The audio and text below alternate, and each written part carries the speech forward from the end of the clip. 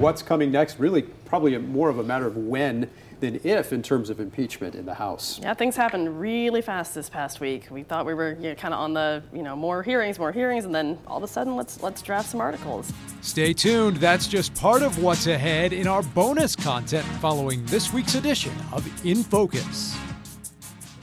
Exploring the issues that matter most in Indiana. This is In Focus with Dan Spieler. A busy weekend in Washington with many lawmakers staying in the nation's capital as Democrats start to draft articles of impeachment against the president. So what are Indiana lawmakers saying, and what's the reaction from the White House? Here's Anna Wernicke from our Washington bureau. Our democracy is what is at stake. House Speaker Nancy Pelosi gave the green light to the House Judiciary Committee to start drafting the articles of impeachment. The president leaves us no choice but to act, because he is trying to corrupt, once again, the election for his own benefit. Pelosi says President Trump abused his power by pressuring the Ukrainian president for political favors. If the president is impeached, the Senate will hold a trial to decide if he should be removed from office. And the White House says it's ready to fight. We feel very, very strongly about this, and the president's done nothing wrong. Pam Bondi, special advisor to the president, says the White House is gearing up for a fair trial in the Senate. We are prepared. We will fight because everything is on our side. The truth, the law, the facts. But when that could happen is still up in the air. The House Judiciary Committee is scheduled to hold another hearing on Monday. In Washington, I'm Anna Wernicke. Indiana Congressman Andre Carson issued a statement saying, quote, Speaker Pelosi made the right decision. He said, quote, the president abused his power, compromised our national security for personal gain, and violated his oath of office. Senator Mike Braun said, quote, Speaker Pelosi never wanted an outsider like President Trump, and Democrats have been trying to impeach him for 2 years. He says he looks forward to arguing the facts of the case, as he puts it, not opinions and hearsay in the Senate trial. Meantime, the president's daughter was here in Indianapolis this past week as she joined the Commerce Secretary and Indiana's governor to talk about workforce development. Our Nick McGill was there. Trump, along with Commerce Secretary Wilbur Ross, in town for the Fourth American Workforce Policy Advisory Board meeting. Part of a push the White House says is designed to help get Americans into the workforce. According to the Department of Labor, there's roughly 1 million more job openings in the country than there are people looking for work. Trump says the board's focus is to figure out how to get workers the training they need to remain competitive. Making sure that every single American in this country has the opportunity to achieve their dreams and opening up pathways that they didn't realize were available to them. As the Trump administration pushes forward to 2020, Indiana looks to be a key state in their efforts, particularly when it comes to touting the workforce and the economy. Just 2 weeks ago, Vice President Mike Pence in town addressing the countrywide shortage of skilled laborers in the U.S., touting the need for more emphasis on career technical training as a way of helping to fill the job gap. All honest work is honorable, and we have to have an education system in America that honors every career. Ivanka Trump and Secretary Ross also joined Governor Holcomb for a tour of Indiana's women prisons during their visit. That was to highlight a coding program they've installed there. But clearly, Indiana, a big part of that economic approach when it comes to Trump's 2020 administration. A big focus. Nick McGill, thank you so much. Yep. We appreciate it. Meantime, ahead of this 2020 election year, Governor Eric Holcomb got a big endorsement this past week from the Indiana Chamber. This as he continues to deal with some questions about that Amazon controversy, with his 2020 opponents calling for an independent investigation. Here's his response. They're misinformed and gullible if they believe what has been printed. Nothing in that report that I read in the Indianapolis Star gives me any sense of confidence that the story or their sources were credible. Governor Holcomb issuing a cease and desist letter last weekend to the news organizations that published the story. Well, we're now just a few weeks away from the start of next year's legislative session, an election year for the incumbent governor and the end of an era with House Speaker Brian Bosma's looming retirement. This past week, we met his replacement, and our Kayla Sullivan was there. It was a unanimous decision. Representative Todd Houston was the only representative willing to fill the shoes of the longest-serving House Speaker in Indiana history. It makes you feel good and honored that the caucus felt strongly and united around that, and very appreciative of their support. And he says he's going to need that support because he plans to use it.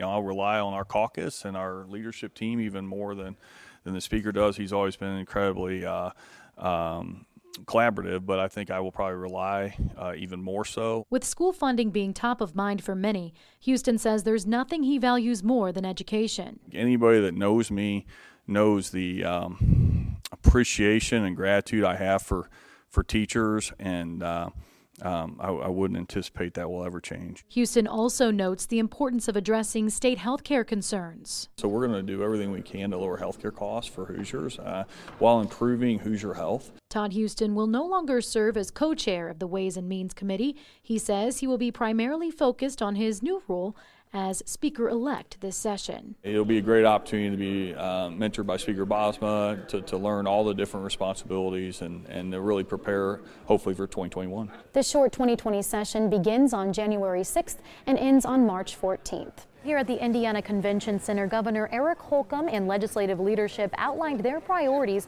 for 2020. Healthcare and education were some of the main topics. An increase in teacher pay doesn't seem likely this session, but other education issues like holding harmless I-Learn scores and unnecessary burdens on educators will be addressed next year. We gave $763 million to K-12 education during this year in 2019 in the budget. We'll talk about a number of education issues, but we want to kind of watch and see how that influx of money has assisted schools. It's just not teacher pay that they're interested. They want to be able to teach. They want to be creative in the classroom, and we've thrown so many things at teachers. It's become very complicated. We'll work to make sure schools are not held harmless to the recent I-Learn scores. We'll make sure that we're addressing some of the unnecessary, I'll call them burdens, that teachers may have to endure currently. Governor Holcomb also addressed the importance of creating one Indiana by continuing to connect the state's cities and towns.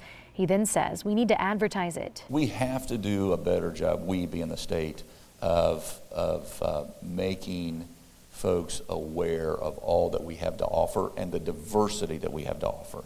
Well, Governor Eric Holcomb says he will officially unveil his 2020 agenda in Terre Haute on Tuesday. We'll bring you the specifics as we get them. Reporting from the Indiana Convention Center, I'm Kayla Sullivan for In Focus. All right, Kayla, thanks. Up next, diversity and the election. Pete Buttigieg reaching out to African-American voters while Indiana Republicans launch a new effort to do the same. And what's the Indiana impact as nearby states begin to legalize marijuana? Well, we're just days away from finding out.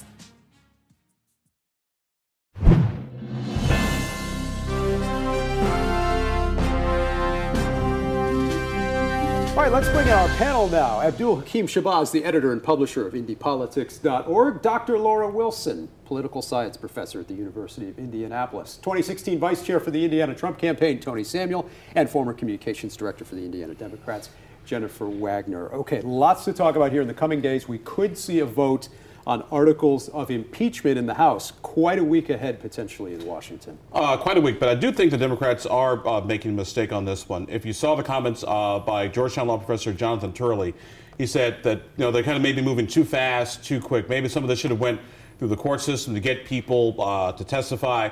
But I think it may be moving just a little bit too fast, too quick, and they could probably lose some public support on this one. At the same time, Laura, it seems as if, and some Democrats have said, they don't want this to really collide with the primary process in the election year in 2020. That's going to be the challenge. I would agree with Abdul. It doesn't seem like there's a real rush when you know what's going to happen in the Senate, regardless of what happens in the House. They want to keep these things separate, but the reality is the impeachment is going to impact the election. Regardless if it's the primary, regardless when it's happened, it's already impacting it, and we're going to continue to see that effect come on. Tony, you said a couple weeks ago you thought we might not get to this point in the House of Representatives. Certainly seems now as if they're planning to move ahead. It does look like they are, and they're making just, I think, one mistake after another. To Abdul's comment, they're losing public support, and they're going to lose it even faster and in greater numbers. They're going to try to get this done before Christmas. Nobody wants to see this happen before Christmas. Nobody wants to see it. Most of the American public doesn't want to see it happen at all because they don't have evidence. They don't have a clear reason for impeachment. It's too hard to understand. It's going to drag out through the political, through the election season, and there's going to be a trial in the Senate. The truth is going to come out of that. President Clinton's impeachment happened right before Christmas. How does this play out over the next few days and weeks? You know, it's happened really quickly this week, and I think that may actually have been a mistake. And I'm going to disagree and agree with Tony and everyone else. I don't think no one cares about this. I think it's galvanizing both parties more than ever before. I saw a poll this week, basically 86-7, depending on whether you ask Democrats or Republicans, whether they support or oppose impeachment. People have made up their minds. It's either a hoax, as Tony will say, or a slam dunk on the Democratic side. Right now, I don't think it's particularly helpful because I think it is going to wind up colliding with the primary process. Well, let's talk about 2020 now and the race for president. Mayor Pete Buttigieg facing criticism from some of his opponents, spending some time in South Carolina this week, hoping to gain more support from African-American voters. But at an event in South Bend this past week, we also saw this, what you're about to see right here. Quite a scene as a Black Lives Matter and Bernie Sanders supporter disrupted this event for two African-American council members who were there to show support for the mayor. Quite a scene there in South Bend. No doubt outreach to minority voters, also something that is top of mind this year on both sides of the aisle. A lot of talk about the lack of diversity in the next Democratic debate with Kamala Harris dropping out. You also saw the Indiana Republican Party announcing this past week that they're adding a director of diversity engagement ahead of 2020. Well, I think it's interesting. There's more diversity on this stage right now here than there will be at the next Democratic debate primary. I just thought I'd get that out there. Number two, but this is also the problem when you play identity politics. Instead of going for candidates, you know, the best ideas, I can spell out the best vision. My Democratic friends have all these checkout boxes. Are you black? Are you female? Are you in a wheelchair? Are you LGBTQ plus whatever? You're so busy checking out boxes, you end up losing out quality candidates. Just find a candidate and win an election. That's all you got to do. The optics of this continue to be challenging for Mayor Pete Buttigieg, it seems. They had this event lined up Wednesday night, and obviously it didn't end up going well. No, it didn't. And I think in some ways it could have backfired. The only thing I could say is I don't know how many people paid attention to this. And of course, it's a really fast-moving news cycle. You have impeachment, you have NATO, there's a lot of other things. So at best, he just hopes that people didn't care about this. But we have South Carolina coming up after New Hampshire, after Iowa, large African-American demographic there. And he's going to have to find a way to kind of overcome that challenge with the African-American voters. What do you guys see here as we move ahead to 2020 on these issues? A couple of quick things. With Pete Buttigieg, good for him. He's got a few African-Americans in South Bend. But you can see there, Democrats are attacking each other any way they can at any event. You're seeing it over and over again with Joe Biden as well. What I don't like about Buttigieg is him attacking Trump supporters like myself by calling us racist because we support Trump, to pander to the black community to get that support. That's wrong, and he should stop that right away. Well, I don't disagree with that, actually. I don't think any politician should or supporter should be out there calling names. We would be a lot better off as a country if we'd listen to each other. That being said, I do think a lot of the narrative around the presidential candidates is, oh, does so-and-so have support in the black community? Does so-and-so have enough Latino support? It is media-driven. We're going to see when those conversations go down to the grassroots level. I don't think the one in South Bend was actually that, but in South Carolina, we'll see how Pete does. We'll see if he can connect with voters there. You also saw the Buttigieg campaign kind of going back and forth with Elizabeth Warren, Cory Booker on various issues and ads this week, too. Let's also talk about Governor Holcomb here ahead of 2020. Still fighting back on that Amazon story. This past week, he got the endorsement of the Indiana Chamber. But it certainly seems like the teacher pay issue could continue to be a big one in the session and perhaps in the election next year, with Holcomb and legislative leaders this past week, Abdul, saying it's unlikely they'll be able to do anything on the issue of teacher pay this year. Because to do something on teacher pay, at least from the state level, it's non-budget year. Right, in a non-budget, you have to go back and open the budget. And what I tell my friends who say, hey, we should go back and open the budget, right, where are you going to take the money from? You're going to take it from prisons? Are you going to take it from mental health? Are you going to take it from FSSA? No, we're going to take it from corrections. Where are you going to take the money from? At the end of the day, these are local issues. It is school boards and teachers unions who decide what the teacher pay is. And I've said from day one, if teachers want to be mad at somebody, get mad at your school board and your union, because they're the ones who determine what your salary is. Jennifer, does that education become a defining issue in 2020? I'm really not sure. If I were in the position of teachers, and by the way, I was in a school all day last week, and it was, my heart goes out to everyone who teaches. I would probably, 'tis a season for eliciting promises. I would probably try to move the ball forward and say, hey, look, this is an election year. We expect you to commit to raising pay and raising the budget for education.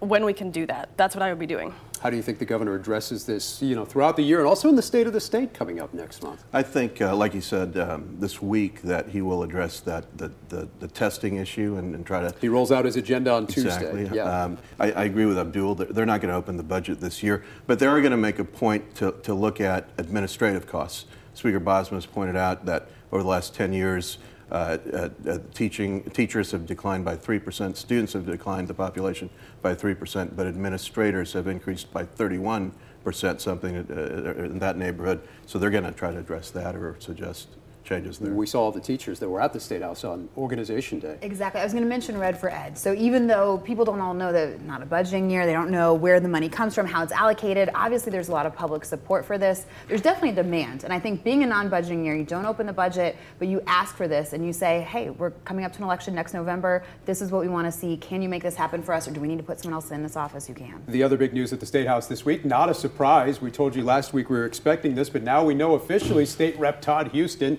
is in the role of Speaker-elect. What do you make of this change in leadership at the State House? Actually, known Todd Houston for years. He's a good friend. I think he'll be good for the Indiana House of Representatives.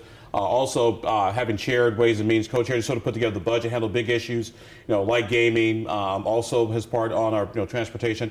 So I think Todd will be good. Also, I think what's really important is the fact it was a unanimous decision in his caucus. No one else, in fact, stepped up to seek the role.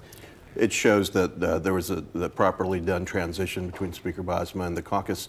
The caucus is united. Todd's a great guy, like Abdul said. I've known him for years. He's very thoughtful, very pragmatic. He'll be a great leader. How do you see it from the other side of the aisle? I actually don't see it any differently, shockingly enough. I think that he is going to be a breath of fresh air. He is not someone who's known as being beholden to special interests. He's a thoughtful guy.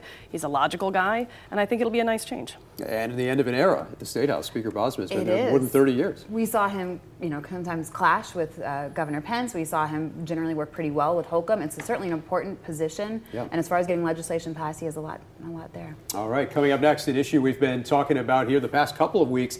How will legalized marijuana in the state of Illinois impact Hoosiers here in Indiana? Courtney Crown reporting from the state line right after this. Well, recently we traveled to the Illinois-Indiana border. With just weeks until Illinois legalizes marijuana, what's the impact in the town of State Line, Indiana, and others like it along the border, especially with other surrounding states now taking steps to legalize the drug? Our Courtney Crown has more.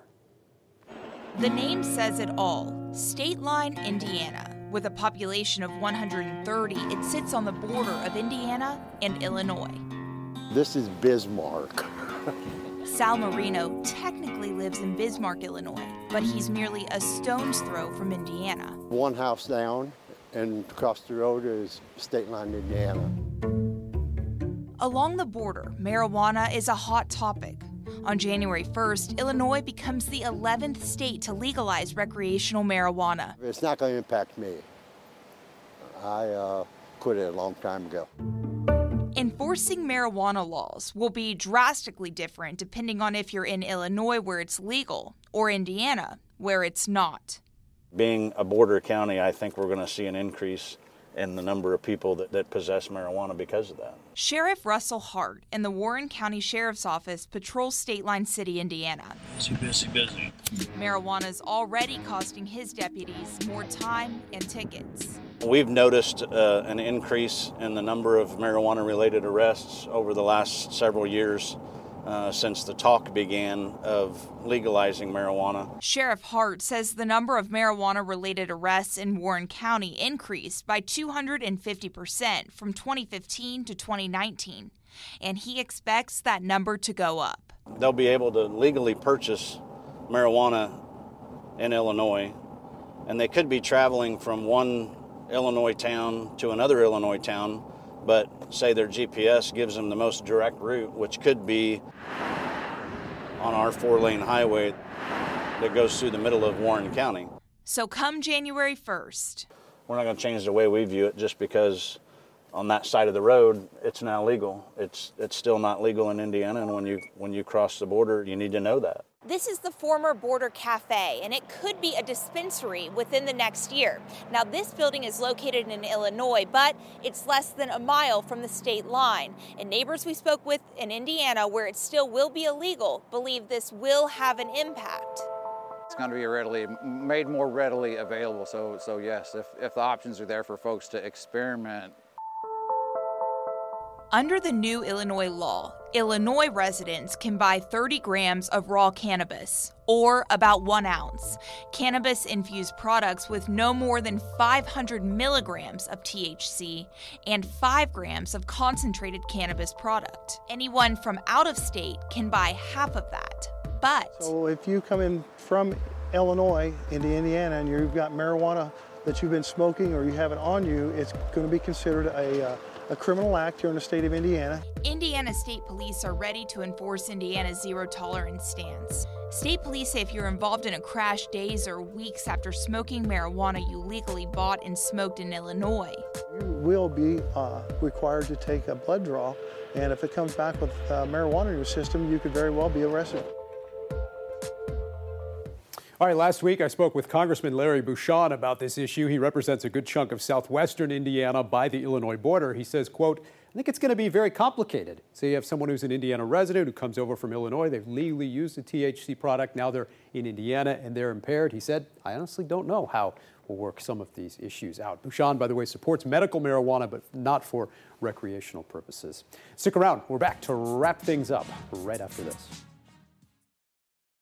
Time for this week's winners and losers. Abdul, I'll start with you. Biggest winner, Gen X in the State House, the governor, speaker-elect, and Senate president, all members of Generation X, so score one for our generation. Biggest loser, Kamala Harris. All right, Laura. Winner and loser, the Holcomb administration. Obviously a hard week in terms of that Amazon article. You had the Society of Professional Journalists respond, a lot of stuff there. But winner in terms of the Indiana Chamber of Commerce endorsement, pretty important there. I've only ever had 2 for the gubernatorial race. Yeah, totally. My winners are the folks at the state GOP. Kyle Hupfer, the chairman of the state committee, for hiring diversity engagement director Whitley Yates will do a great job, and she's a winner as well. All right, Jennifer. I have 2 winners, both brassy and sassy. One is Nancy Pelosi, and the other is my almost 12-year-old daughter, who turns the big one too on Tuesday. Hey, happy birthday. All right, lots to come in the week ahead. We'll have it all covered for you right here, and much more on our podcast as well. Thanks so much for joining us this week. We'll see you again next Sunday in Focus.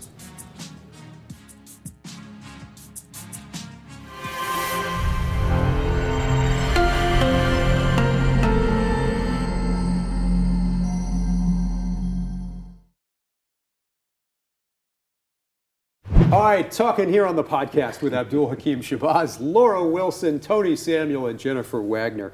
Could certainly be a busy week ahead as we wonder what's coming next. Really, probably more of a matter of when than if in terms of impeachment in the House. Yeah, things happened really fast this past week. We thought we were kind of on the more hearings, and then all of a sudden let's draft some articles. I think it's going to move really quickly. I think we'll see what the political ramifications are. We are going into Christmas, so I think people have made up their minds. I don't know that anything's going to change those, and we'll see what happens in the primary.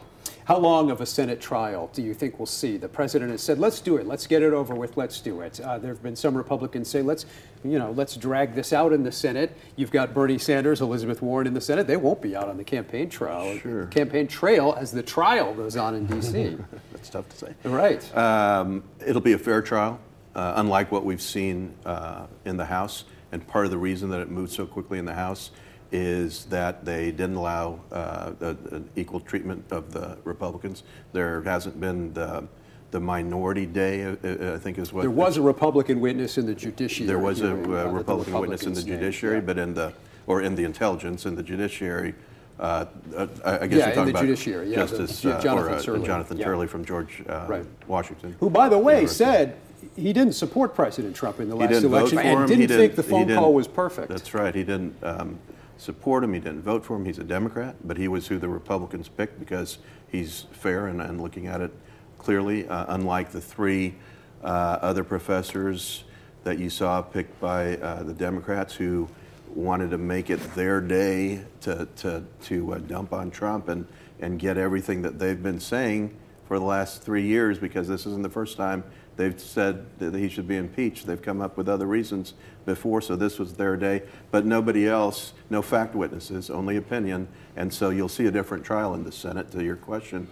It'll take me weeks, I think, and it will butt up against the primary. And you'll take longer also because you'll be seeing a push to get Hunter Biden and Joe Biden and Adam Schiff all in there to testify. We're still expecting Indiana's lawmakers to vote along party lines, it would appear, if not all the members of the House and Senate for that matter. But we have not heard a lot from Senator Todd Young on the issue, who's kind of said, I'm potentially a juror, and I don't want to weigh in on a lot of the news of the day. Which I imagine he probably already has decided, but I think that is the right thing to say, certainly. It hasn't come to the Senate. At this point, his thought is just his own personal private thought. Once it goes to the Senate, he can make that decision, he can make it more public, whatever it is. I think if you look back at the judiciary hearings you had, the committee hearings, we talked about those 4 judicial scholars talking about the Constitution. I thought it was interesting because they're using it as this layout for, this is what the testimony, this is how we can make sense of it. Using those judicial experts, but then they go through very quickly and they're trying to get something done before Congress goes into recess. Organizationally, that just seemed a little odd to me, making this longer contextual historical argument, but then saying, okay, and now we're planning on, we've got 14 days, got to get a vote in. I thought that part just seemed a little, maybe not thought through the entire way. Coming right up against that Christmas recess, another funding deadline, and of course the 2020 campaign in January. Oh yeah, and then now, in all due fairness to the Democrats, this probably would have lasted longer had the Trump administration let their people go testify in front of the respective committees. So you got 14 baker's dozen witnesses that aren't showing up. Things are going to maybe move a little bit faster, a little bit quicker. But with that said, this is where I agree with Professor Turley when he said that maybe if the Trump administration wouldn't have testified, let's go to court, let's have a judge make the decision, then we have a much cleaner process. And I think this is where the Democrats made a mistake because they let Republicans sort of taint the process, so to speak, because now if the process is tainted from a legal perspective, then we can also now question the outcome.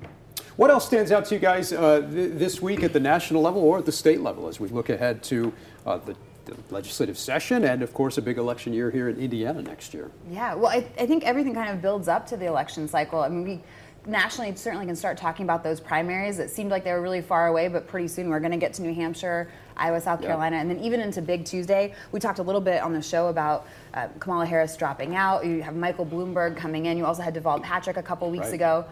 So a shifting ground, I think, for some of those candidates. And then polling-wise, who are they taking from and who's getting fished back out When there? you talk about primaries, you also have, of course, a big race here in Indiana in the 5th Congressional District. Some candidates getting together for a debate on Saturday on the Republican side. That's going to be an interesting race to watch. It is, and the endorsements keep falling every which way. And, I mean, meanwhile, Christina Hale, our former panelist here, just keeps racking up dollars. And you know what? I mean, if it's really going to be a contentious primary and Republicans have to spend down to get their nominee, I feel pretty good about it as a Democrat. Pretty divided race on the Republican side. And something to think about, too. This may be on the Republican primary. You may actually have a weird situation where the moderate or more liberal Republican is the front runner. A gentleman by the name of Mark Small, who's an attorney here in Indianapolis, a much more progressive Republican, if I actually put those two words together. Who's really flown under the radar. Yeah, and because you have all the other guys who are so far to the right, they're all kind of cannibalizing, I'm so pro-life, I want to outlaw the base casket company. I mean, because they're just fighting for, to occupy that space on the right that, you find 20, because remember, you don't need a majority to win a primary, you just need a plurality. Sure. And when you got 12 million people running, all it takes is one person to get 21%. And they crossed the finish line. And a district that is certainly very suburban and did see some Democrats get elected in council races. Yeah, I was going to say, you can't read too much into that, of course. The local politics is much more personality-based than necessarily partisan. And sometimes very issue-based. It is. But of all the districts in the state, if you look at all of our congressional districts, this was still a conservative district, but it had that potential to be moved. And Susan Brooks, I think, played it very well as a Republican, not being too conservative necessarily for the district, but the district itself may be moving. This is an opportunity for the Democrats, and this is something obviously Republicans are going to want to hold on to. How do you see this 5th district? Oh, I see it as Christina Hale's to lose on the Democrat side. I think she's a good candidate and a friend to all of us, friend of the show. And then, interestingly, on the Republican side, not a lot of name ID. Steve Braun was in, out, might be getting back in, but a lot of folks that aren't too well known. But they're making their case, and they've got several months to do that. And then you might look for former Senator Mike Delph also to jump in. I say nobody knows that's a big name that hasn't entered yet, Yeah. but certainly could change the race. Always a banjo strumming wild card, that one. Also, Fat, if I could get back to the national scene. Yeah. No one wants to talk about the impeachment anymore, Tony. Biden, you didn't catch that. I was calling you fat like he called the Joe Biden. But you're not, and I don't. But it did. And you're not like, showing on his fingers. It did sound like he said that word and called him that name, and it's just another gaffe, a bigger one. It's just.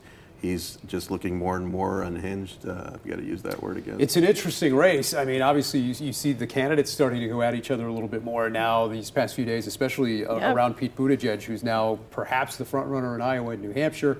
A lot of incoming from Cory Booker in a new ad. Elizabeth Warren wants to know more information about his time at McKinsey, about some of his donors. He wants to know about her. Sure, yeah. I hesitate to open up Twitter these days because Facebook at least has figured out I only want to look at puppies and kittens and my friends' kids' photos and stuff from school. But Twitter, it's just, I open that up and it's, Liz Smith, who's Pete Buttigieg's press person, arguing with Elizabeth Warren's press person. And I honestly just think most of us in the real world, a lot of arguing, and most of us have tuned it out. I want to go back real quick to something that Laura brought up, though, the Amazon story. I wasn't here last week, so I didn't get to talk about it, but it is, I don't know, maybe it's the former Indy Star reporter in me that thinks that they really just brought out this giant, missile launcher to quash a story that should be pretty easy to quash. And it's a mystery to me why they're doing that. Well, it's drawn some reaction this week, Laura. You mentioned the Society of Professional Journalists reacting to the cease and desist letter, which is, I suppose, more of a threat than an actual legal act. They haven't gone to a court to see. No one's gone to court, and I've known the governor's attorney in this forever, and he is not one to do something like this lightly. He's actually a very thoughtful individual. I go back and forth on this one, having been on both sides of the fence as a media person, as a spokesperson for a governmental agency. I think the bigger question is, when my brothers and sisters in the media ran the story, did they do any fact checking of their own, or they just basically take what Reveal wrote and then just sort of cut and paste it and splash? Here's the governor seems to have been very critical of the Star for simply reprinting the article. Yeah, and then there was also the implication that Amazon gave the governor $1,000 and campaign contributions. Well, guess what? Anybody who went on the campaign website or the Secretary of State would have saw that Amazon gave money to all four caucuses that month. And so already you got people insinuating, well, the governor did all this for $1,000. Like, really? Seriously? Well, it doesn't, the story itself doesn't make any sense. The Reveal story, parts of it do. Obviously, the parts that are on tape, I believe that something potentially not great happened, but what caused it, I don't know. The fact that the governor is not going to be standing in the Department of Labor Commissioner's office. It strains credulity. It's weird, right? But the other parts of the story, the governor hasn't pushed back on as much as he has simply to say, I was not in that meeting. But he actually, the way that was phrased was weird too. I was not in the office, or however he put it, but it was clear that he could have been on the phone, or he could have been, again, just lay out the facts as they happened, and the truth shall set you free. The Star did run a correction via Reveal, which had said, yes, this guy was terminated and did not resign. Sure. Yeah, there's a lot to unpack. And a lot of times, that's all it takes from the government's perspective. See, look, there's one thing they already messed up, so how can you believe the rest of what's in here? If they can't even get that basic fact right or correct. Yeah, is it going to undermine the rest of it? I think it's a mountain that's been made of a molehill. This is something that could have happened. We'd be like, oh, that's interesting. And then the news cycle continues. There's a lot of political dynamics underneath it, but I just think, my goodness. Yeah. Well, a lot to talk about there, a lot to talk about this week. I'm sure there'll be a lot to talk about next week as well. We'll see you then on In Focus Sunday morning on Fox 59 and CBS 4.